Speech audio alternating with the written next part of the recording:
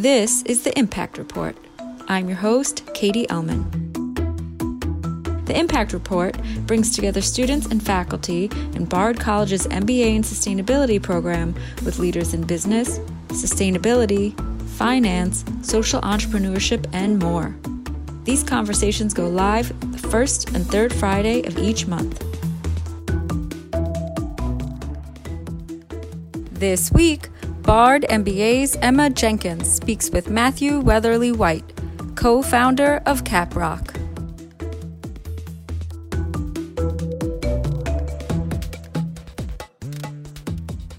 So Matthew, thank you so much for joining us today. We're thrilled to have you with us. It's a pleasure to be here. Thank you for inviting me to join the conversation.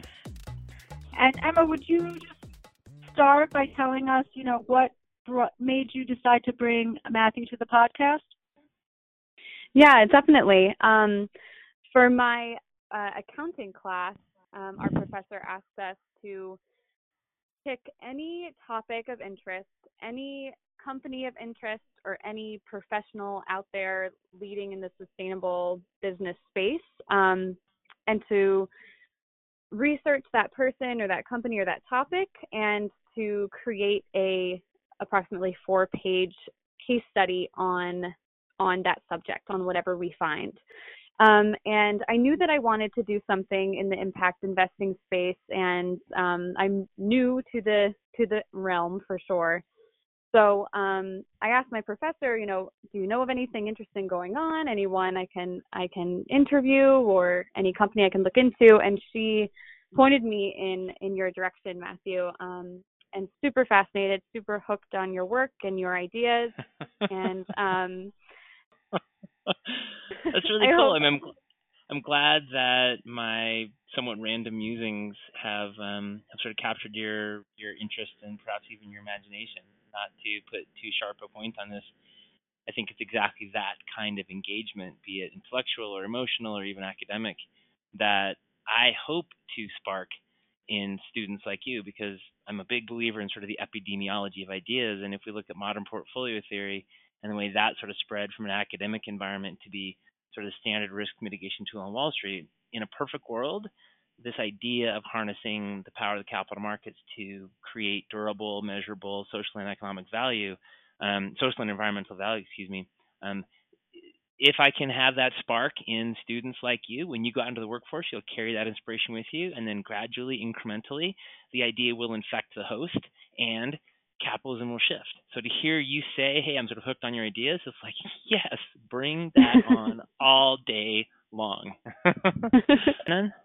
Yeah, well, I mean, my first question is really general for listeners who aren't familiar with your work and haven't done the research that I have, Okay. Just about your career history and kind of CapRock's story. Sure. So my career history, slightly unconventional. I graduated, believe it or not, with a degree in creative writing from Dartmouth. And although I had had some experience with investing, both my personal capital and as a trustee on one of my family's trusts, I did not for a second imagine that I would carve a career path in finance. It wasn't until years later that I got a job at Smith Barney as a bottom of the food chain retail stockbroker at the recommendation of a really good friend of mine who I'd done some work for with his family foundation. And then once I was at Smith Barney, which was a fairly boutique at the time that I was hired, but it sort of grew into this absolutely mammoth mainstream Wall Street broker-dealer. The longer I was there, the more I learned. The more disturbed I became at the business model on Wall Street. And the more disturbed I became, the more convinced I was that there had to be a different way of doing this business. And I love investing. I love the capital markets. I love the whole process of aggregating capital, funding ideas, launching companies, scaling solutions. I mean, it's one of the most endlessly entertaining games of three-dimensional chess I can imagine. And yet, on Wall Street, as it was/still is practiced, there was this fundamental disconnect in my mind between the services that were claimed to be offered and the actual business model of the big broker-dealers that dominated finance. So about in the year 2000 or so, in the immediate aftermath of the dot-com collapse, I decided I was going to leave Smith Barney. It just took a long time for me to figure out what that was going to look like. I had an existing book of business. I had great relationships with my clients. I didn't really want to leave them stranded. I certainly didn't want to leave them in the hands of other brokers. And so it took about 5 years to figure out what my off-ramp was going to be. And there were a lot of false starts, interviewing with other firms, thinking about jumping ship entirely and moving to a private equity firm or a venture fund. And eventually I decided I just wanted to start my own gig. So I gathered a handful of co-founders. There were 6 of us to begin with. We ended up firing one, and then one just recently retired, so there's sort of 5 remaining. And we launched the Caprock Group in 2005. We spent about 3 years building systems and sort of the big technology backbone for how we were going to run the business. And we started marketing in a gesture of remarkable market timing. We started marketing in 2008, like right before the financial crisis struck. And at that point, we had about $350 million in assets under management, most of which was a legacy lift-out practice from Smith Barney and some partner capital. And we started marketing in sort of 2008. And now we have just under $4 billion in AUA, assets under advisement. So the next sort of interesting part of that is, how did the impact part come in? My background is sort of quasi-environmentalist. I was raised in Colorado. My mom is, and I say this with all the respect and love that I can muster, she's sort of a capitalist hippie. When I was really little, we'd go to the local organic food place and scoop our oats out of the big bin, and my mom was always talking to us about environmental stewardship on some of the land that my family owned. We practiced it. We did riparian zone restoration on a river that flowed through one of our properties. It was a big part of the way that I was raised relative to the outdoors in Colorado. And I kind of felt like I had to turn that off in order to function in sort of today's financial services world. And that always bothered me. And then in 2007, I was invited totally randomly to attend a small gathering of what I now know of to be real thought leaders in this discipline in San Francisco. And it was a sort of a toss-off, get together in the evening, bat a bunch of ideas around this notion of a financial trade-off when investing for positive social or environmental value. And the name that the working title of the conference was the Zero Trade-Off Conference. And the notion was, we can do this without sacrificing financial performance. And it was like a bell rang in my head. And it was like, this is actually the solution that I didn't realize I was looking for. And I thought about it for about 6 months. I pulled a deck together, pitched my partners to start allocating capital in this direction. And they indulged me, and we very quickly landed a very large client, which was helpful for the argument, let us say. And since then, I've basically committed my entire career to this idea that continuing to externalize the negatives associated with the current operating system of capitalism would, at some point, no longer be acceptable. And for me, that was like an inspirational idea for a career orientation. And I've been on that path ever since. Awesome. Yeah, serendipity. Serendipity strikes. Yeah. I didn't realize that that Caprock existed before the Impact Focus did. Yes, we launched in 2005, and we really didn't start doing impact until late 2007. Now, there was a little bit of a blip in the middle there because I ran into some of the founders at B Lab, Jay and Andrew, at a SRI in the Rockies conference, and they had this little breakout session on B Corps. And I attended because I sort of didn't have anything else going on. And there was only like 8 of us in the room, and I was mesmerized. The idea of quantifying best practices in sustainable business management was something I'd never heard before, much less considered. And I pursued them after the breakout session, and I got myself on a couple of the standards committees, and I ran the Caprock Group through the assessment on a beta test basis, and we passed without doing a single thing differently. And in my naivete, I said to myself, oh, this is going to be great. We're going to be a founding B Corp, because clearly whatever these guys think is best practices in sustainable business management maps really closely to what we think is best practices in sustainable business management. This is going to be easy. So I came back to my partners and I said, hey guys, I think we should become a certified B Corp. And it took 9 months of pride swallowing siege tactics to convince them to do this, because as we all know, the politicization of terms like sustainability and responsibility and environmental stewardship are so profound that the fear that B Corp would B Lab would start talking about things like, oh, I don't know, gay marriage or abortion rights was so deep and so entrenched on an almost reflexive basis that we just, as a group, we couldn't get there. And it's sort of a long story on how we did, but we ended up getting over that particular hurdle. We became a founding B Corp, and that was in the end of 2006. So that sort of predated our commitment in impact investing. But it's, what's really interesting to me is that on many levels, the Caprock Group is an exemplar of the kinds of businesses that need to become sustainable and responsible. Right? Right. We don't self-identify as responsible company. Like, we're not out there pounding the pavement saying, hey, everybody be like us. Sort of the opposite. We're sort of invisible in that world, and yet we are best for the world.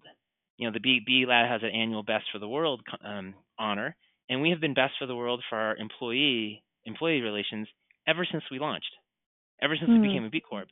And 2 years ago, or maybe it was last year, we were best for the world employees, best for the world in, I think, investments or something, and a change maker. And it's like, I don't even totally understand how that can be, because we're such a conventional firm, and yet we map so well to the way B Lab thinks about sustainable business management that I keep saying to them, hey, you guys, you need to profile us, because we're the kind of company that you need to be attracting, not the guys that are sort of, seventh generation or Method or Burt's Bees or Patagonia, the ones that are like dyed in the wool sustainable responsible businesses. It's such a tangent, but I think it's a really interesting one for me, at least. Maybe not for you. Yeah, no, absolutely, because and that's sort of my draw to this field, that it's sort of, it could be seen as an intrinsic contradiction to be interested in finance that is sustainable. And so I guess if you became a B Corp before you really got into the impact investing space, then what were they looking at? You mentioned employee engagement. What were the standards around that designated you as a B Corp, aside from the impact investing piece? Yeah. So have you looked at the B survey, the B assessment at all? Not very closely, no. Yeah, no worries. It doesn't surprise me. It's incredibly detailed. So there's 4 principal categories. There's community, environment, employees, and I'm blanking on the 4th. I apologize. And it wasn't until much later that they added in the layer of impact investments and including that in the assessment. And when they did that, we suddenly became a change maker, because our points went straight up, because we were doing so much of that. But because primarily of the way that we work with our employees, as an example, we think it is simply business's responsibility to provide healthcare insurance payments. Like, we should provide coverage for our employees. We believe that every employee should have skin in the game. We believe that every employee should have an equity ownership in the business. These are just core beliefs. And because that happens to, again, map to the way that B Lab thinks about sustainable, transparent, responsible business, we sort of ended up with these really high scores, not because we were trying to, not because we sort of thought, oh, that's responsible, but just we think that's the right way to run business. It's not quite the sort of obligation of business, but it's certainly an expectation. And so that's sort of how we ended up with these high scores. We're in a building that's run by geothermal heat. Well, we didn't choose the building because it's a geothermally heated building, but it was sort of serendipitous that we liked the building. We wanted to be an existing building. We wanted to be in an old building. We wanted to be in a sustainably managed building. And, oh, by the way, they've got geothermal heat. So boom, boom, boom, bunch of points. So like I said, we didn't need to change anything. We were just operating our business already in line with B Lab. So. Great. So maybe we could pivot to questions about Caprock's business model and what the allocation of your assets is to impact, how you choose those. Sure. When we first agreed internally to start dedicating resources to building an impact investing platform, that agreement rested on a handful of critical pillars. One, we wanted to be able to build portfolios that, from a risk perspective, credit perspective, duration perspective, geographic and thematic exposure perspective, and most importantly, financial return perspective, replicated our conventional or traditional portfolios. We felt like if we couldn't do that, then we would be in some way potentially guilty of malpractice. So that's one. We had to sort of see a replication of our existing investment strategy in the impact world. Two, we needed to be able to demonstrate that there was market appetite for this investment strategy. So we needed to be able to land one or two large clients to sort of validate the commitment of resources. Three, we needed to be able to participate in a way that allowed us to help structure the funds so that the funds would start looking like investments that we would want to make, because we knew the absorptive capacity in impact investing really wasn't there at the time. And then four, we needed to be able to, at some point, deliver consolidated impact performance reports of the same quality that we deliver our consolidated financial performance reports. Those are the four pillars that we felt we needed to be able to solve going into this. So that leads to the question of, how did we select the investments? Well, it's a little bit humorous in hindsight now, but at the time, if you sort of just slapped a label impact on it, we were probably going to look at it. In fact, you were probably going to come to us because we were so forward by saying, hey, we want to build this discipline. We want to be investing in first funds. We're not afraid of new teams. We're not afraid of innovative strategies. Bring them to us. So we basically saw everything. And we ended up spending a lot of time with these teams developing term sheets and developing investment strategies and helping them with their reporting and thinking through the metrics that they would be tracking. So it was a pretty big commitment from our side, from a field building perspective, to sort of create the absorptive capacity for the capital that we fully expected was going to flow, eventually. And so that sort of gets us to how we make the investment selection. Initially, we built two totally separate investment teams, right? We had our traditional investment team, and we built out an impact investing team. And what we thought was that it was going to be a really different discipline, that somehow the impact investing was going to be this sort of weird beast that was going to require really unique and specific skill sets to really understand and do well. Quietly, in my mind, the opposite was going to happen. What I proposed was that eventually the disciplines would merge and that there would be sort of no point in differentiating with a label impact. But at the time, we built this separate team, and every impact investment had to have on the front end sort of an impact component that we assessed effectively for viability. We then would turn it over to traditional financial due diligence, and we wanted to make sure that it was a reasonable investment, that the projected returns were reasonable, that the strategy was coherent, that the team wasn't going to blow up in a war of acrimony, et cetera. And then at the end of that diligence process, if we got through the financial, the rigorous financial diligence, we would then layer on a pretty rigorous impact assessment from a geographical and thematic perspective, which will allow us to put a framework around all the metrics that we wanted them to track and report to us. So sort of a three-phase diligence process, starting off with the quick impact assessment, then the rigorous financial, and then the impact assessment on the back end to sort of set up how we're going to figure out the reporting. So that leads us to the reporting piece. And for that, we really struggled because we did not want to get into a game of software development. And despite our sincere aversion to that, we ended up doing it. And we spent about 7 years and north of $1 million in hard and soft investment, developing a software platform that we spun out last January into a separate standalone for-profit company called IPAR. impact portfolio assessment and reporting.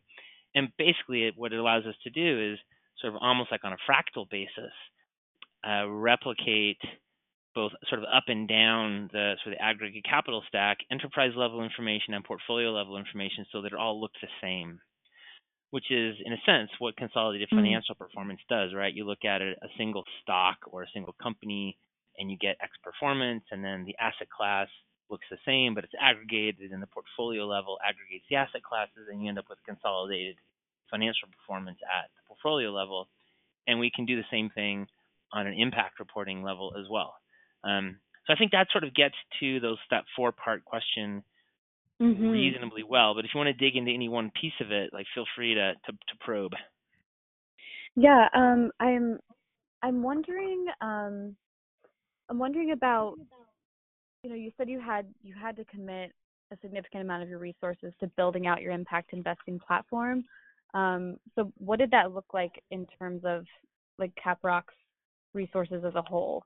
Like, how serious of a commitment was that? What size was it? Sure. And was it worth it in the end? Great question. So I will use the word tentative at first. Maybe timid, maybe skeptical, sort of something in the middle there. If you have a better adjective. And there's 2 pieces to the resources, right? There's the assets under advisement that we were deploying, and then there's the internal resources necessary to structure the fund and build out the reporting system, et cetera. And I would say that initially it was really asymmetric because we were doing a lot of field building. I was going around to conferences and doing a lot of talking. We were doing a lot of work with fund managers, first-time fund managers who were thinking about building a fund, or we were talking to existing fund managers who had never heard of impact, and we were trying to convince them to launch an impact strategy because we really liked what they were doing in the conventional world, and we thought it would apply in the impact world. So there's we've never quantified it, but I can say that for me personally, 100% of my time was spent doing that. I mean, it was deal flow, it was speaking. We didn't have any impact clients to begin with, and so all the time that I spent was field building. And if you sort of look at my salary and look at sort of the total cost structure of the company, I think it's probably 8 to 10%. That's a total guess, maybe a little bit less. 5 to 8% of our total fixed and variable costs was being pointed at impact when we had no revenues associated with it. Really asymmetric. We then landed one client, this totally cool woman who had inherited a reasonably sized Midwestern industrial fortune, and she is sort of late middle aged. She's single. She doesn't expect to have children. She lives in a very small house in a very rural part of the Rocky Mountains, with no appetite for spending a lot of money, and she doesn't want the money to revert to her family when she passes away. And so we had like the best petri dish imaginable, basically discretionary capital to work with. And that first client gave us enough confidence that there were other investors like her, maybe not that same profile, but sort of like her, that we then sort of figured this is going to work. And if you fast forward from that point, probably 3 years, we started landing much larger clients. And if you fast forward another 3 years, I think it is safe to say that impact investing became not the exclusive, but certainly the most important single initiative at our firm. And I say that a little bit cautiously because I don't want anybody to take away from that statement that, hey, we are now an impact investing firm. But it's rather that impact investing began to touch every single part of our business. It touches our reporting team. It touches our compliance team. It touches our investment team. It touches our business development team. It's like everybody started to become more and more aware, more and more curious, more and more interested about this thing called impact investing. And so, whereas when we started, we had sort of roughly, $300 million in capital to begin. 3 years later, we had sort of 400, 450, something like that. A couple years later, we were close to $1 billion. So when we had $1 billion, we had no impact capital. We got our first really large, really big client when we were at $1.5 billion. That was $500 million portfolfolio. So we went from sort of 1.5 to 2 with one client, all impact. And at that point, we were sitting on 30+% impact, and that ratio has stayed pretty stable. So now we're at $4 billion, and we're at about 1.2 or 1.3 billion in impact capital. However, that's a little bit understating it because 3 or 4 years ago, we conflated our two investment teams. So now we have one investment team. And what's cool about that is that the cross-pollination of traditional investing and impact investing has simply occurred because everything that we know about our traditional investing became the foundation for how we do our due diligence in the impact world. And the stuff that we were learning about impact, like renewable energy project finance, the risks associated with climate change, the risks associated with gender issues, these became part of our due diligence for our conventional investing. So while on a self-identified basis, we've got about 1.2 billion in impact capital, the impact methodology has sort of infiltrated our entire investment process. And several of our investments, which are clearly impact-oriented investments, absolutely classic impact investments, have now percolated through our entire client base. And some of our clients who would never self-identify as impact investors have in their portfolio several impact investments. And to me, that's the coolest evolution because that reflects the evolution of the capital markets and the fact that so many of these investments are just really good investments. Not all of them. They will never all be great investments for everybody, but enough of the impact investment opportunity set applies to every investor that we're starting to see it throughout our client base. That is awesome. Yeah, it's really exciting. So exciting. And so like that 30% of assets that are designated as impact assets under management, how did you, I guess I'm wondering how you got to that ratio. Like do you have a goal of No. how much you want to be? Is that naturally just it's just sort of occurring. Yeah, it seems to be pretty stable there. And yet I would also say that, and this is sort of so two things now. First, somewhat personal. So 2.5 years ago, we as a firm decided to sort of send me on a PR mission. And so for the last 2 years, I've really been doing a lot of media stuff and not a lot of business development work. And so our rate of client acquisition in the impact world has slowed. And the rate of our traditional client acquisition has not slowed. So that ratio got sort of tilted a little bit. But to answer a question you asked several minutes ago that I ignored or I forgot to answer. I forgot to answer it. Has it paid off? Totally. And here's why. We don't do any marketing on impact. It's all incoming. I mean, I field a call a week, at least, from foundations and high net worth families that have heard about this thing called impact investing and they want to explore it. They did a landscape overview. We continually came up and they want to talk to us. And so in a world, and this is sort of an industry observation, in a world that is increasingly homogenized. I mean, every financial services company sounds like the other one. You go to their websites, they all basically look the same. They all use the same colors. They all the same. It's a homogenized world. Any opportunity to differentiate yourself becomes a mark of intelligence, almost by default, right? And so we had a large family in Los Angeles hire us who doesn't want to do a lot of impact investing, but they said, we've done our diligence. You guys are global thought leaders on impact investing. We think that reflects the willingness to think differently. And we know that to pursue unconventional investment results requires unconventional thinking. And although we personally are not impact investors, we love that you guys are doing that. You're our guys. So it's like, has it paid off? Oh, yeah, totally. That's great. That's awesome. Yeah, and I think if you look at the data, it's going to pay off even more, right? Or the data. The data clearly demonstrates, and I'm going to refer to a J.P. Morgan report here for a moment. But J.P. Morgan did this big sort of meta-analysis of all of their clients, and they came up with these somewhat sobering statistics. And I'm not going to get them exactly right, but they're going to be close enough for the purposes of this conversation. But 85% of widows expect to fire their existing investment advisor when they inherit the money from their when their spouse passes away within 3 years, Mhm.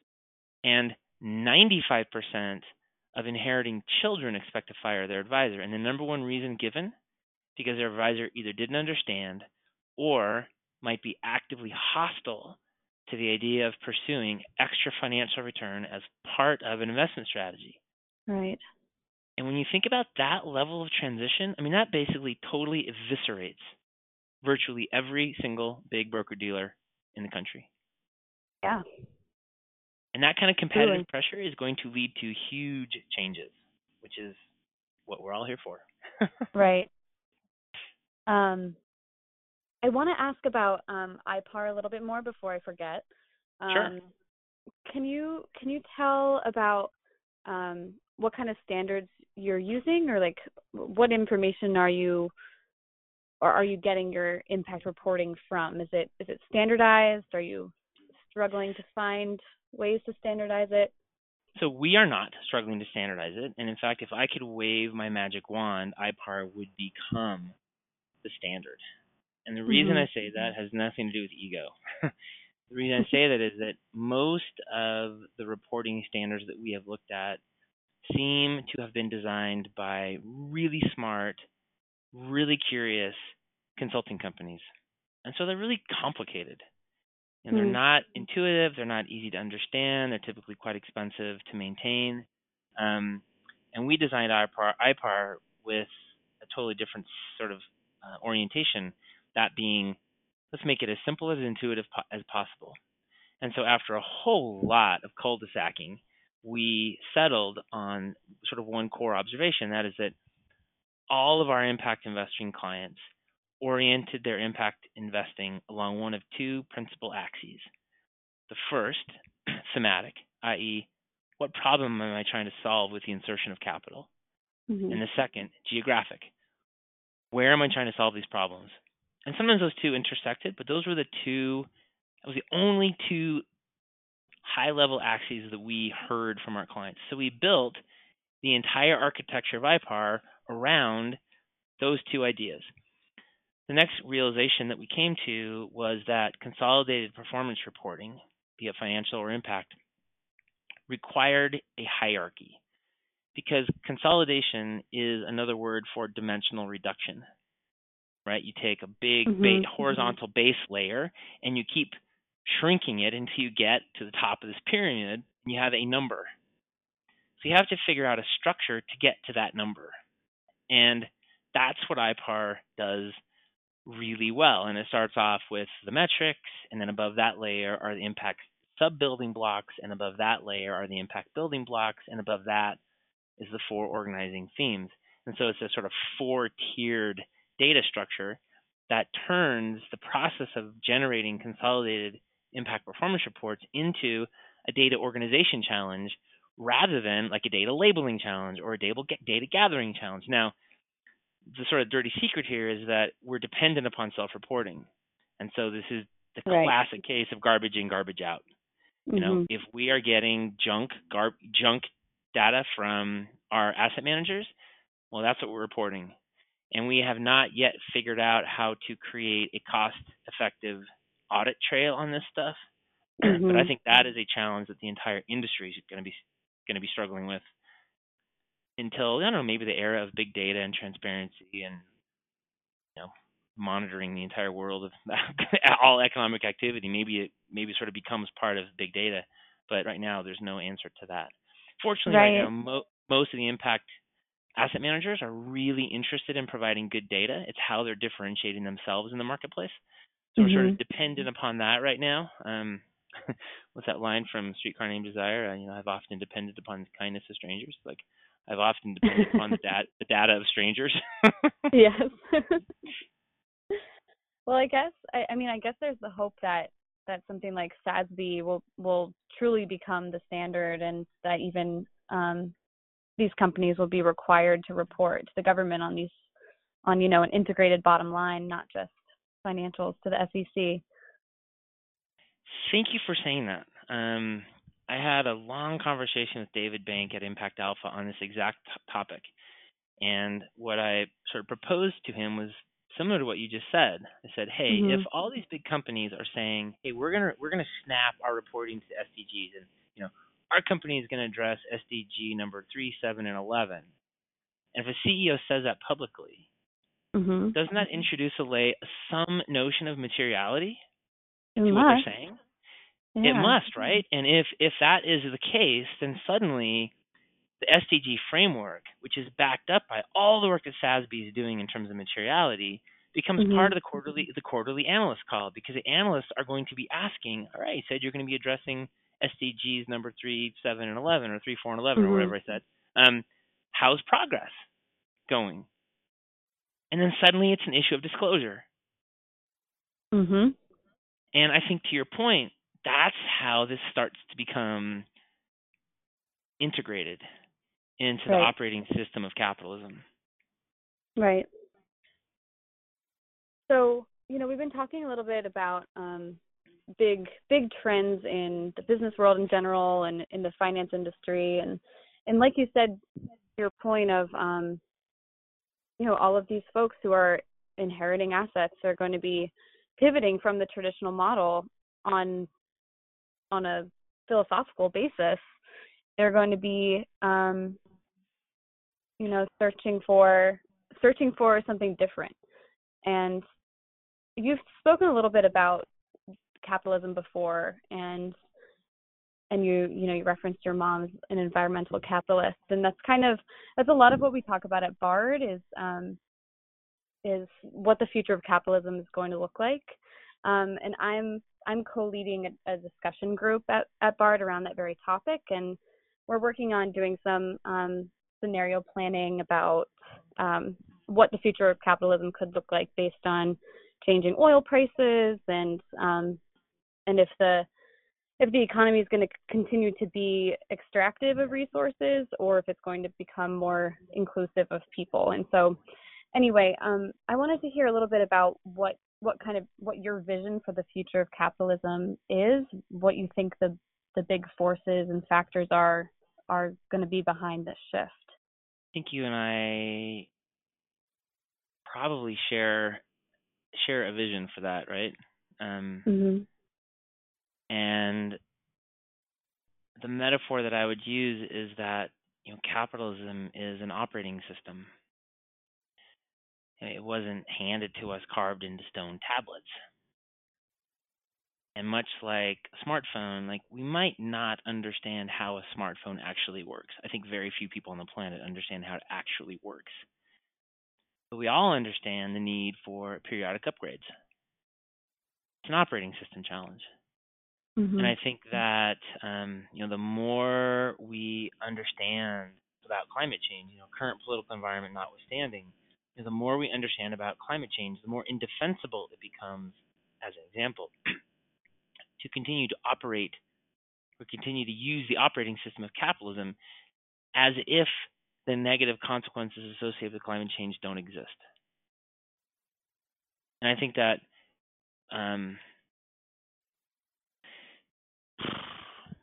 I'm gonna go on a little bit of a limb here, talking about sort of the evolutionary notion of capitalism, and that it was in my lifetime that it was basically okay to dump waste into our nation's rivers. Mhm. And it was in my parents' lifetime that child labor was a perfectly acceptable cog in the global manufacturing machine. Mhm. And it was in the not too distant past that slavery formed the early links in what we now think of as a global supply chain. And every one of those practices became unacceptable, Mhm. not because they weren't financially viable. And I know this this is hard to even say, but it's way cheaper to dump your toxic waste in the river that runs by your factory than it is to treat it. Mhm. And yet, as a society and as participants, as an undergirding system for capitalism, we, in aggregate, decided that was not going to be acceptable anymore. And it was made so. And yes, current political environment notwithstanding, current drive towards deregulation notwithstanding, I think capitalism is an extraordinarily resilient optimization mechanism. And the question is not, is capitalism good or bad? Does capitalism kill us or crush us? Is it an inexorable wealth concentration mechanism? Those are not the right questions. The question is, to what end do we seek to orient this optimization machine? Right. Right now it's optimized for one thing, financial profit. That's just what it is, right? But why not optimize it for environmental sustainability or gender and race inclusion? I mean, there's no reason that it can't be. Those are metrics that are just as viable as free cash flow metrics or quick ratios on debt to asset coverage. It's like these are all sort of facets of capitalism that they sort of came into being at the hand of man, right? So why not? And so when I think about the vision, right? When I think about the vision, there's the consumer drive. And the consumer drive is really, really clear. As an example, organic food is growing at 18% a year. Conventional food is flat.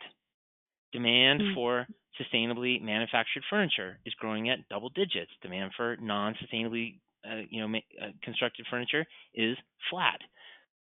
Sustainably harvested timber properties outperform conventional timber properties, even giving the same rate of growth. Why? Because they're more durable. You get conservation easement sales, you get carbon sales, you get increased yield coming off of an asset that historically has not had that. And these factors eventually start to reshape capitalism. And I think, I've talked about this at length, maybe you've even seen something, but, capitalism is an evolutionary animal. It evolves.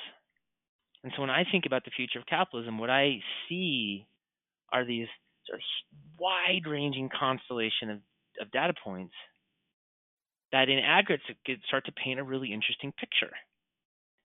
Sustainability, inclusion, regeneration, and yeah, we are not there. And my most fervent hope is that we are not too late, at least from a climate perspective. But I don't know, I'm sort of weirdly optimistic, and maybe because I'm just operating in this echo chamber of impact, right, where we all sort of get around and congratulate ourselves on how wonderful we are. Yeah, so I don't know if I answered your question at all. Yeah, no. I mean, it's a really hard question, and we've been talking about similar things, like how right now the way that capitalism operates is that it maximizes profit instead of optimizing some of these other things that are around evolving values. And you made a lot of good examples of things that we've evolved past. And I also think I agree with you. It's really important to engage with the people who are skeptical and are pushing back, because that's how we're going to extend this outside of the bubble that we currently, share back and forth around. I do have just two quick questions. One of them is around, career advice for me as an MBA student in this space. I don't have a traditional finance background, and so I'm curious about what advice you could give or ideas you have of alternative pathways to, can you totally overstep the traditional investment bank grunt work experience, or what do you think? Well, it depends on what part of the capital markets you want to enter. If you want to be deploying capital as an advisor like me, you can do almost any path. I'm going to caveat that. I think right now, at this moment in time, building a career in impact is hard.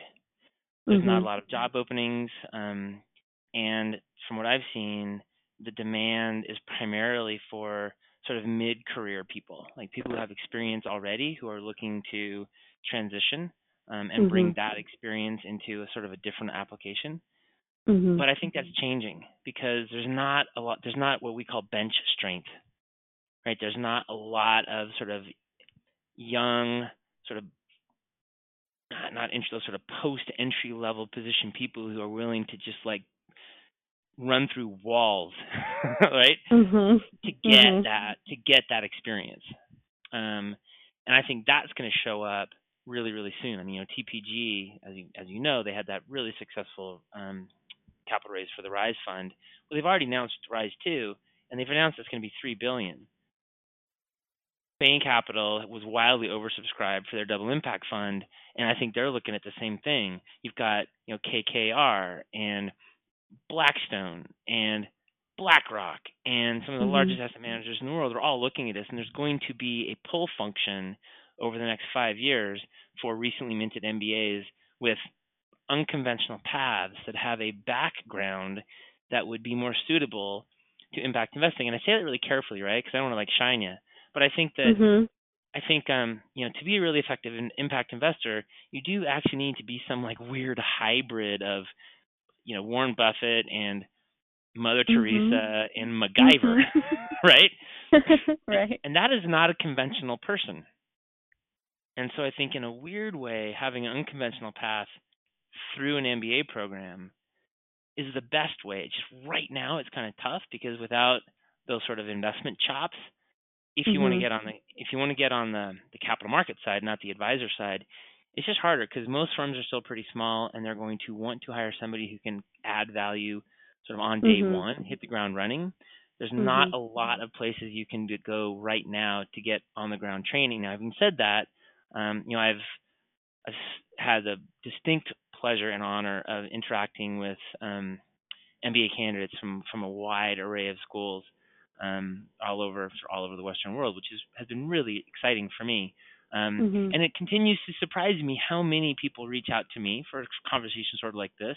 And I sort of say, well, it's really, really hard. And then 3 months later, they'll come to me and say, hey, I got a job with DBL Capital, and Nancy really thinks the world of you. And I got a job at SJF, or I got a job at Microvest. And I think it's possible that my view is a little bit too limited, and there might actually be a higher absorptive capacity that I'm aware of, which would be good. But I do still think that as much as I don't like to sort of recommend this, I think that there is, at this moment, just no downside other than to your soul to, going to Wall Street and spending 2 years in an investment banking trainee program and just looking at a lot of term sheets, and looking at a lot of discounted cash flow models, and looking at a lot of deal flow, and maybe even working on a couple of the transactions. Because I think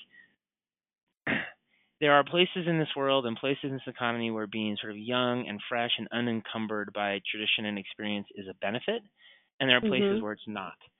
And I think in investing, the more you know, the more seasoned you are, generally speaking, the better you get. And if you really want to transform an industry, you really need to be able to understand how it works and the history of it. Yeah, that's a really good point. I hadn't thought about it that way.